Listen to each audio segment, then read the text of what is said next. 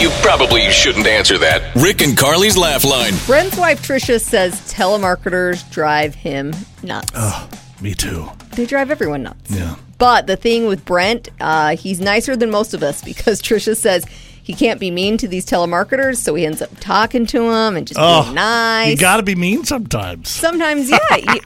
Most of us are, right? So we thought we would kind of test the water, see how nice Brent is when we give him a call from a telemarketer.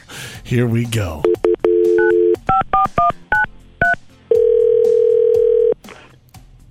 Hello? Hello, yes. Is this Chad Tiller? No, this is Brent. Sorry. That's okay. Maybe you can help me out, Brent. I'm sorry. I know you're just doing your job, but I'm not really interested. Well, Brent, you haven't heard what I'm offering or what I'm doing. How do you know you're not interested? You didn't even give me a chance. What is it you have? Oh, Brent, it's not what I have. It's what I can do for you. So I could save you a ton of money on your car insurance. Yeah, thank you. You seem really nice. I'm just not interested. What about life insurance, Brent?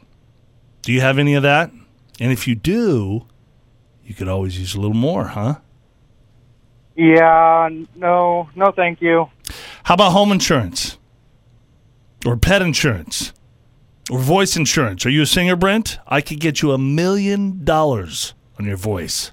I really think I just want to go. I'm sorry. How about kid insurance, work insurance, I talk too much insurance, squatting insurance, walking insurance, eating insurance, vacate the premises insurance, or how about Rick and Carly's Laugh Line insurance? Do you know a woman named Trisha, Brent? Oh, my God. I'm going to kill her. She was right. Your wife said that you're really nice to telemarketers, and you are.